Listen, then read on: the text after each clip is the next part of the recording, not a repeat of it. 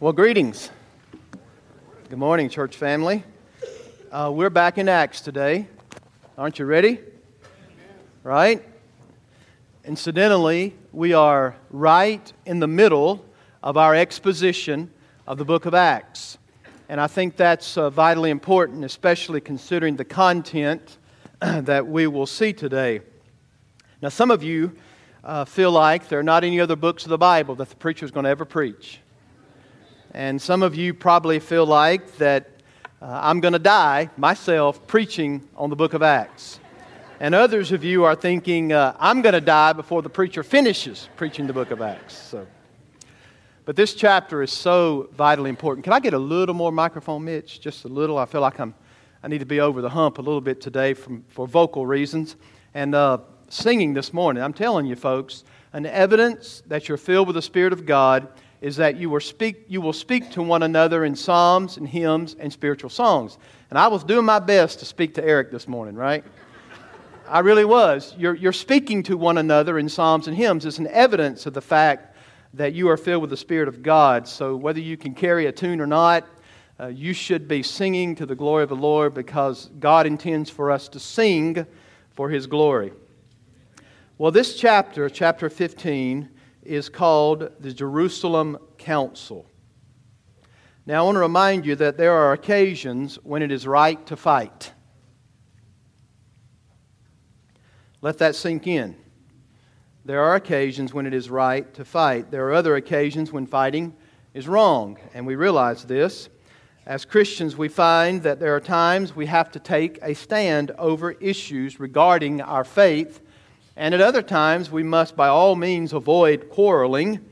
But many Christians want to fight about everything. And you know this is true, of course, in Baptist life. And in any church, we'll fight over the location of the piano. Should it be on the right or left when the pastor's looking out, or when you're looking in, should it be on your left or right? What about the piano? We'll argue about worship service times. We'll argue about the way the worship service should unfold. We'll argue about the style of music. You ever been guilty of that one? You know, lying's a sin. And I can tell that some of you are lying by looking at me, right? We'll argue at times about what's most appropriate for a Christian kid. Is it homeschool or public school?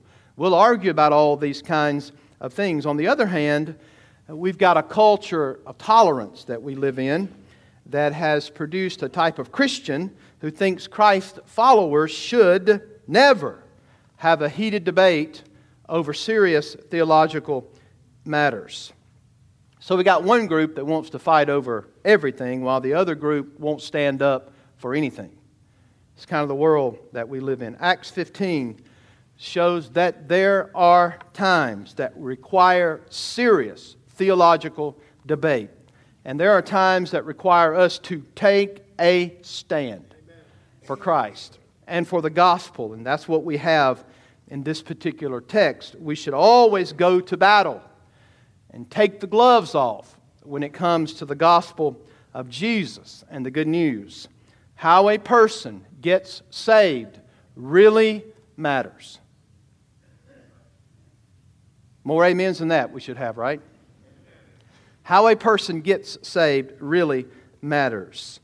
And the early apostles, the disciples, had to contend for what we call the exclusivity of the gospel of Jesus Christ, meaning that salvation is exclusive. It's only through the person and work of the Lord Jesus Christ that one can be saved. So that's exactly what's going on in this particular passage of Scripture. So in the meeting, the gospel is going to be attacked, and then the gospel is going to be defended. Grace will be affirmed unanimously as the only means of salvation. And the body of Christ will be strengthened, and even unity will be maintained charitably, the way it was handled. I think that's a good lesson for churches, right? When we deal with a theological issue, we handle it, we stick to the Word, but we're charitable to everyone. Why? So that we maintain the unity in the body. Paul will devote an entire book of the Bible in discussion, pretty much, of what took place in this council. And it's called the book of Galatians. He's going to spend an entire book dealing with the issues dealt with here and the outcome of what was decided. So what I'm going to do is break it down for you in smaller chunks. Aren't you excited about that? Not as large, but I do want to read the first 11 verses, but I'm only going to preach the first 5 verses this morning. Are you ready for the reading of the Word? Acts chapter 15, beginning in verse 1. But some men came down from Judea and were teaching the brothers, unless you are circumcised according to the customs of Moses, you cannot be saved. How a person gets saved really matters, doesn't it?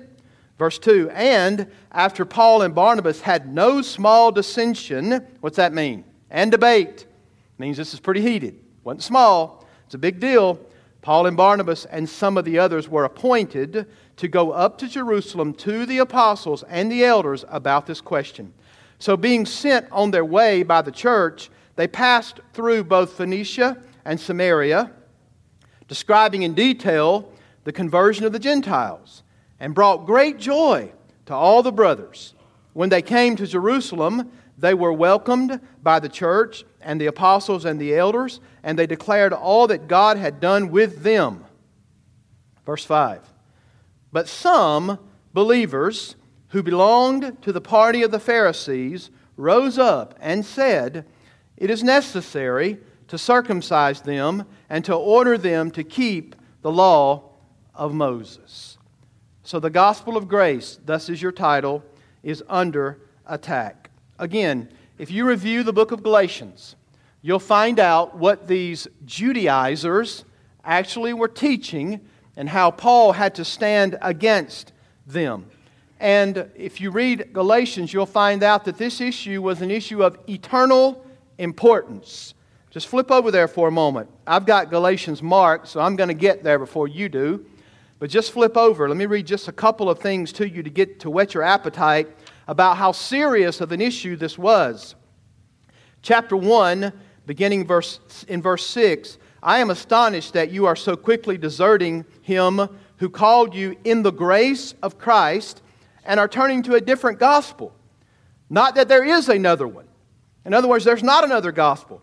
But there are some who trouble you and want to distort the gospel of Christ.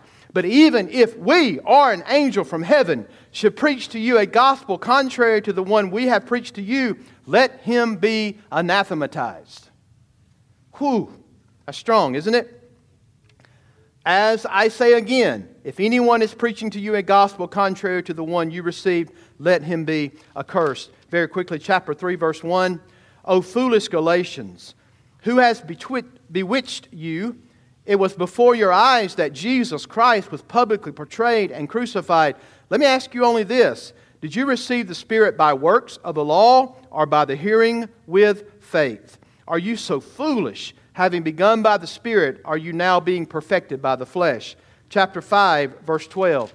This really highlights how serious this was to Paul. Listen to the word. I wish those who unsettle you would emasculate themselves. Y'all see this is a serious issue, right? And Paul is having to forthrightly engage them with the truth of the Word of God. Now, Paul and Barnabas had just finished their first, what's it called? Missionary journey. They returned back to their sending church. Scholars believe they had traveled over 900 miles in the first missionary journey, and it took probably a little over a year. And they returned to the church of Antioch, and these beloved disciples and apostles are coming back to the church that first sent them out. And the joy of coming back to your sending church and giving that kind of information about what God was doing through them. And we read that. Remember, the Apostle Paul said how God opened the door of faith to the Gentiles. What an awesome understanding of how sovereign God is in His grace and how He works. But suddenly something happens when they're having their wonderful time with the church family. Something happens, and that something is the fact that trouble is brewing. Some Pharisees have come among the brethren. I don't know if they had their Bibles and scrolls tucked under their arm or not, but they began to have their own Bible study sessions, and they began to teach the people. That you're not, basically that Jesus is not enough alone, but you have to become a Jew if you're going to be a Christian. That's basically what's going on in the passage. Now, there's been a lot of question about how Acts 15 actually fits with Galatians chapter 2. Now, flip back to Galatians. You're going to have to do some flipping in between those books. But what's going on here? Is Acts 15 exactly what Paul is addressing in Galatians 2? And I would tell you that there are two different occasions. Chapter 2. Then after 14 years, I went up again to Jerusalem with Barnabas, taking Titus along with me. I went up because of a revelation and set before them, though privately, before those who seemed influential, the gospel that I proclaimed among the Gentiles, in order to make sure I was not running or had not run in vain. Now, chapter 11, just stay where you are. Listen to chapter 11. Now, in those days, prophets came down from Jerusalem to Antioch, and one of them named Agabus stood up and foretold by the Spirit that there would be a great famine. So the disciples determined in their ability to send forth relief, and they sent Barnabas and Saul. So I believe that that's when Paul says by revelation. What was the revelation? That there was a famine in Jerusalem. Y'all with me? So they sent Paul and Barnabas back to Jerusalem, and that particular meeting mentioned here is a meeting in private, not before a council. Some of you look strange. You're like, what's up with the preacher? Okay? Chapter 2, verse 11. But when Cephas came, who is Cephas? Yes, Peter. I opposed him to his face. Whew. He stood condemned. For before certain men came from James, he was eating with the Gentiles. But when they came, he drew back and separated himself, fearing the circumcision party. And the rest of the Jews acted hypocritically along with him, so that even Barnabas was led astray by their hypocrisy.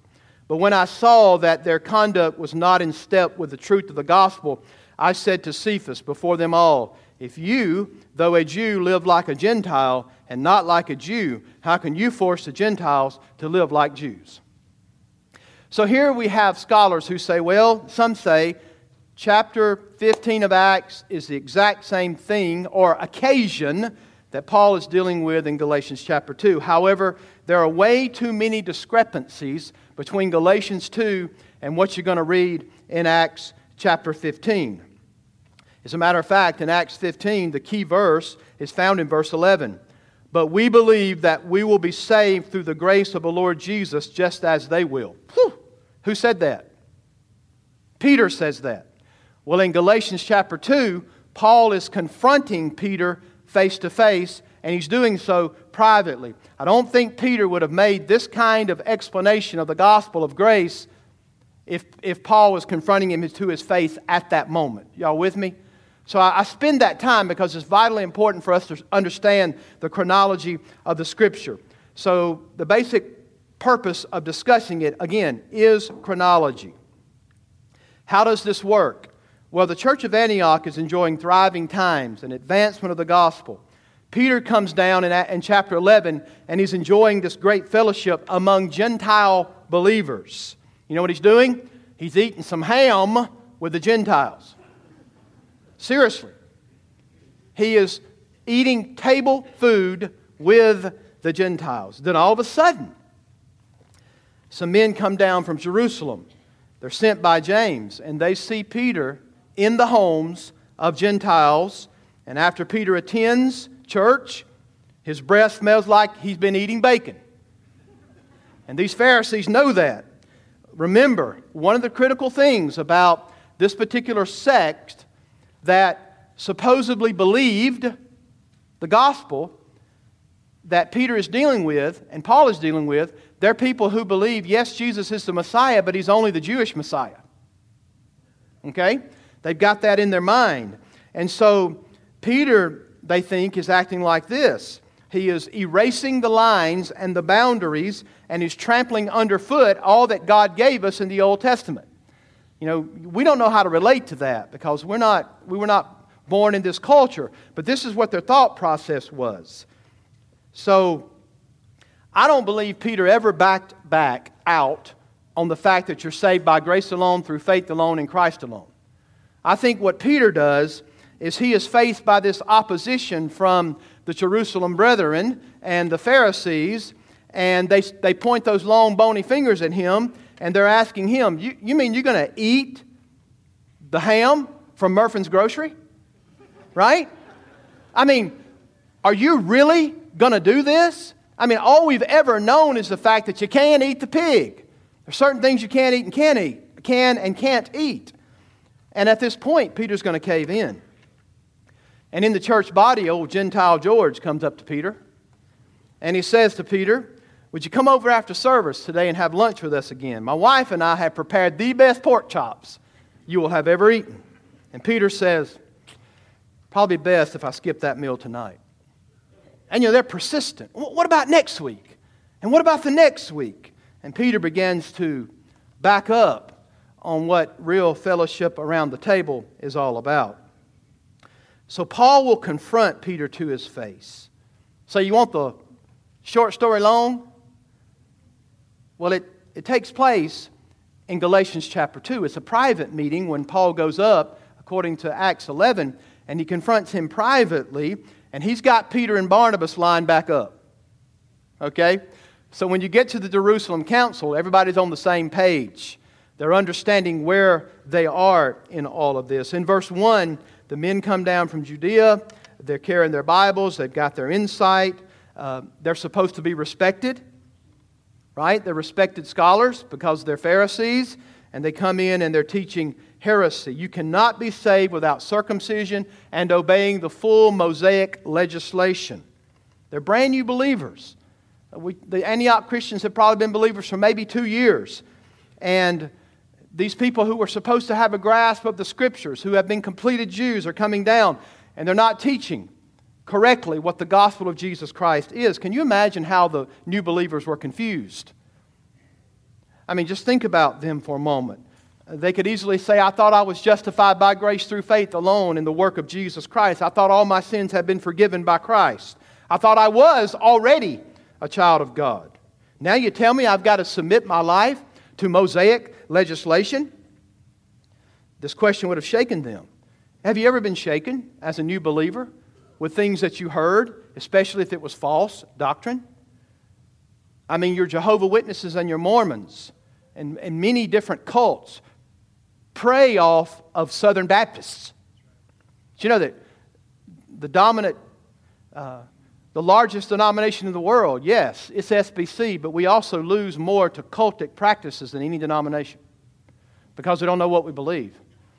And when somebody comes along and says it's Jesus plus something else, we start listening to that kind of stuff, and we go off the wrong way. And here you have new Gentile believers with respected Jewish teachers coming down to teach them that you can't be saved unless ... You fill it in. That's what they're teaching. You think they discuss among themselves that we didn't hear this from Paul, we didn't hear this from Barnabas. They never mentioned it. In addition to circumcision, you need to put the pork away. Full Moses legislation. And you need to honor Shabbat, in their understanding Saturday, from sunup to sundown. You got to do those things in order to be saved. So 2 issues emerged in the church. First, how could good Jewish Christians fellowship with uncircumcised, pork-eating Gentile Christians? How could that work? Well, this is a religious and cultural issue that's being spoken of here. It's a huge issue. What did it take for Peter to get it right? It took an ark-like sheet descending from heaven in a vision for Peter to understand that all those things were clean to eat. But the most important thing was he was to go to a home of a Gentile, an unclean person, and give that individual the gospel of grace in Jesus Christ alone, through faith, in order for Cornelius to be saved. It took that. Jesus had already told Peter, it's not what comes into a man that defiles him, but what... Yes, and then he goes on to say, God declared all things clean at that moment. It took Peter a long time to get this. Why? Because it was so culturally ingrained in him that you couldn't do certain things, couldn't eat certain things, and had to observe certain things ceremonially. So it's a huge issue. So, Those things were against Peter's religious scruples for a long, long time. And he began to buckle under the pressure of those religious teachers. You know, when you think about how culturally and racially this was motivated on both sides, I don't think you could even compare. I think it was potentially as bad as it would have been in the 1960s in Alabama when it comes to African Americans attending a white church. I mean, we can think a little bit about that, but this was what's going on here. It was an explosive issue. So the guys from Jerusalem come down and take this first major issue to another level. It's one thing to talk about table fellowship. How can good Jewish people, believers, have table fellowship with good Gentile Christian believers? That's one issue. But they take it to another level. And here's the other level. How could Gentiles legitimately claim covenant relationship with Yahweh God without undergoing the sign of the covenant, which was circumcision, and without obeying Mosaic legislation? That's what it comes down to. So the bigger question of fellowship, which is a culturally different issue, this one centers around what it means to be in the covenant of God. I.e., what does it mean to be a child of God? Meaning, what does it mean to be saved? So this church at Antioch was an international place of the expansion of the gospel of Christ. You understand that the gospel went to the ends of the earth, not through Jerusalem, but from Antioch. And it was a Gentile church. Okay? So keep that in your mind. Paul and Barnabas will take off the gloves at this point for the sake of the gospel.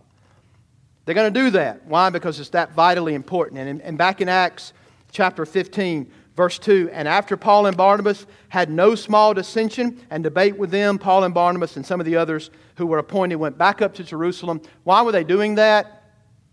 To find out if that was the feeling from the mother church in Jerusalem.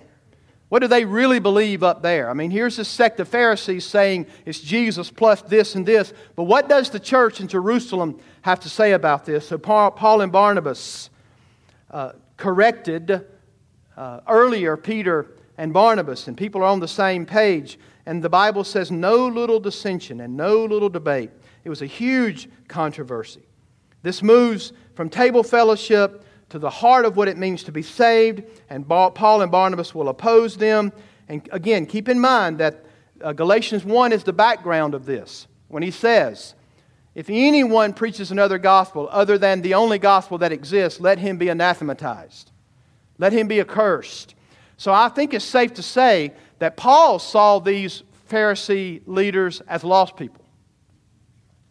I think Luke calls them believing with the tense of phrase, but it doesn't necessarily mean that they knew Christ. It could mean that they believed in the Messiah, but they didn't believe internally.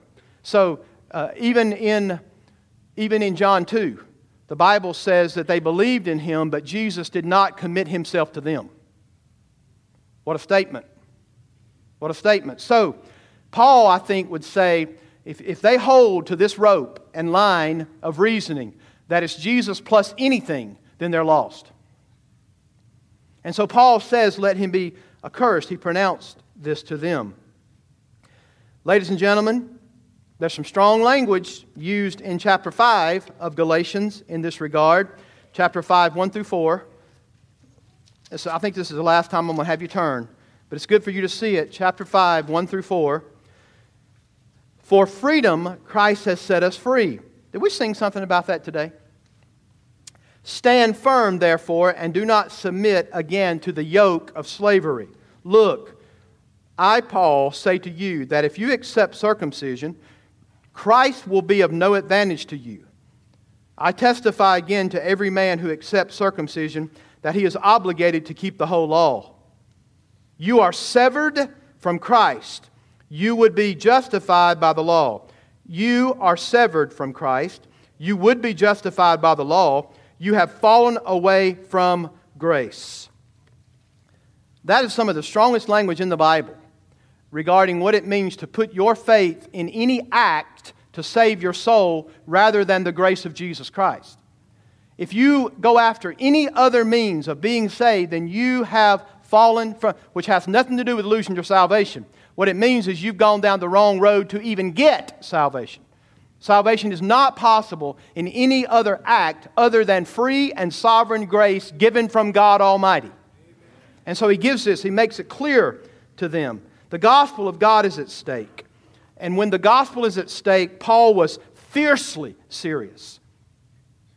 That's the way he was when the gospel was at stake. So, folks, this was not a matter of when the rapture was going to take place.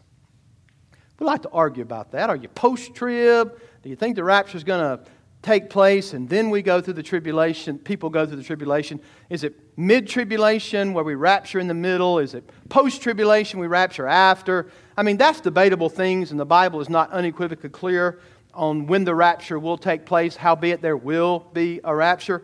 The fact is, this was huge. I would say this is way more important than even the issue of the mode of baptism.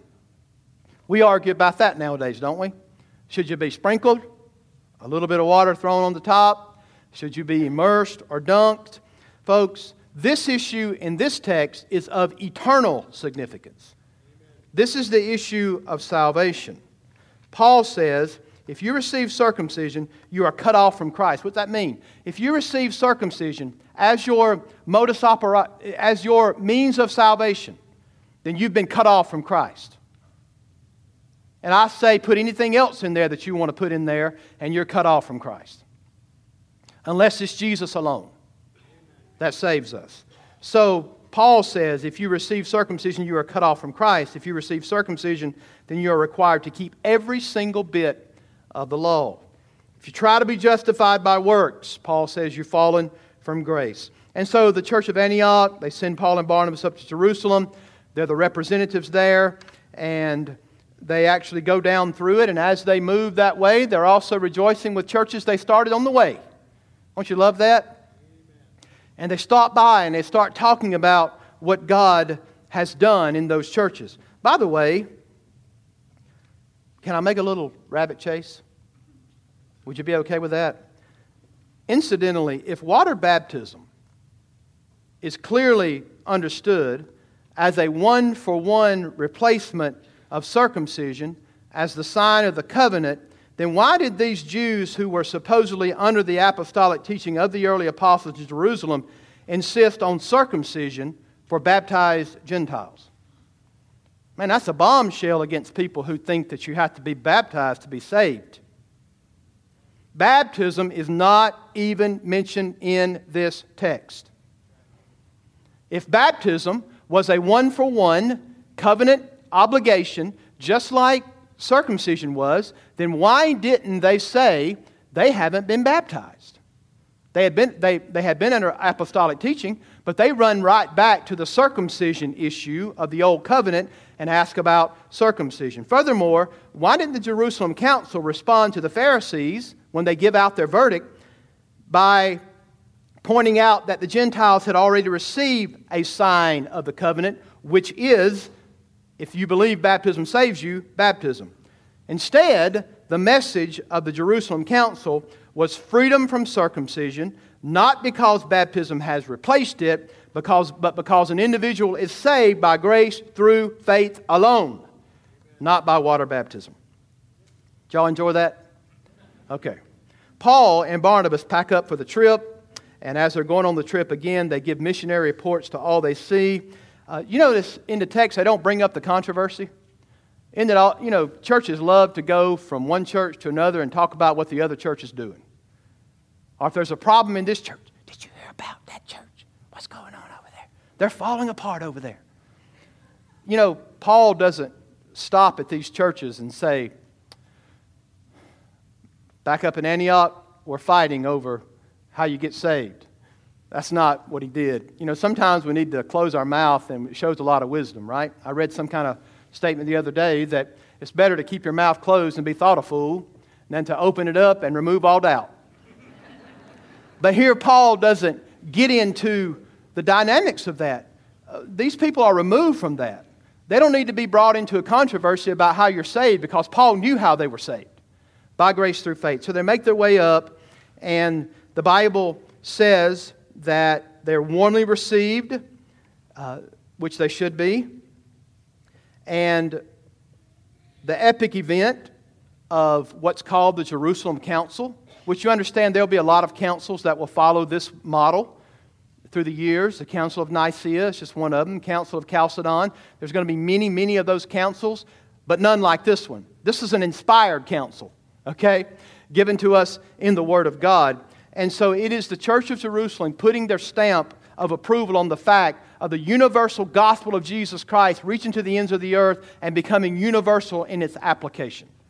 And that's what happens in this text. They're warmly received. They got glowing reports. Gentiles were converted to the covenant of God by grace through faith alone. As they are giving this missionary report, the sect of the Pharisees was also there. And note, it's the same message. It is necessary to circumcise them and to order them to keep the law of Moses. And so, again, same kind of assessment of what they believe. So they got a glowing report, and then they speak. You mean you didn't do an altar call for circumcision? Can y'all imagine that? I mean, what if we preached like that today? It's time for an invitation. Come on down for your circumcision. Right? Son, I'd be going out the back. Right? No question about it. But that's kind of what happens. Paul is saying you're saved by grace through faith alone in Jesus Christ. And they're saying, well, what about circumcision? I mean, I know you've given your invitation, but circumcision. What about the food laws? Are they eating what they're supposed to eat? Are they not eating what they're supposed to eat? Paul, did you get this right? And they're withstanding him. Folks, you understand this goes to the very nerve of what it means to be saved. When you're adding to and you're saying you must do this and that, I wonder how many of us, if we hear that, oh, I know you got Jesus, that's good, but you're missing something in your faith. You're missing something in your Christian life. I'm not sure you got it all. I wonder how many of us would be discerning enough to look that person in the face and say, what you are sharing with me is an assault against the gospel of free grace. I mean, I've had to do that before, especially the Mormons and Jehovah's Witnesses. No, what did you just say? I have to do what to get saved? I asked one Mormon at Natalie's house the weekend her dad died, up at her mom's house. Some Mormons came to the door and I said, hey, I got 5 minutes to live. I got a knife stuck in my back. I got 5 minutes to live. How can I be saved? Well, you got to do this. What? Wait a minute. I've got a knife in my back. I've got 5 minutes. We've got a God who can save, right? Yes, we do. How can I be saved? Well, you got to do this. You got to do celestial underwear. You got to do this. You got to do this. Really? I got a knife in my back. They can't answer that question. And then I said, what about the thief on the cross? He had less than 5 minutes to live. Probably so. How was he saved? By grace through faith. No addition, no subtraction. Jesus only saves. We need to have the guts to look someone in the face charitably and say to them, that's an assault against the free and sovereign grace of Jesus Christ to save sinners.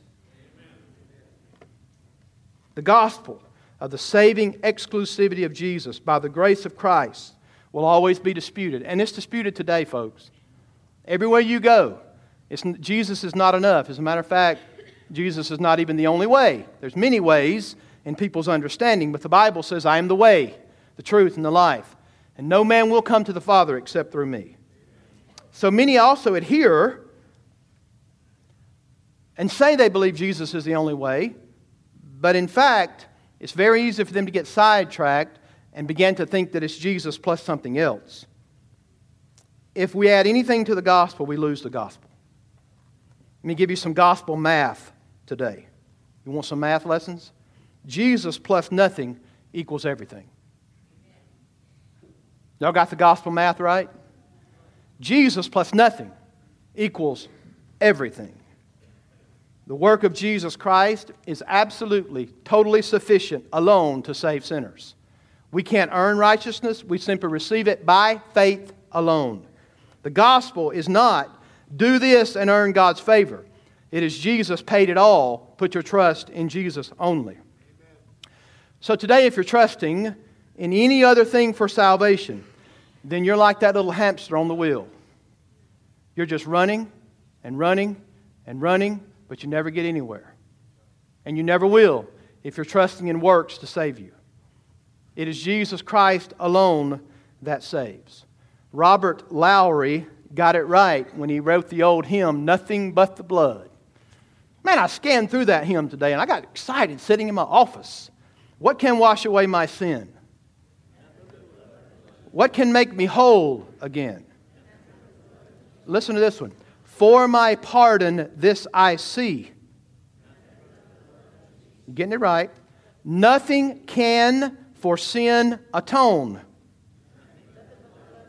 Naught of good that I have done.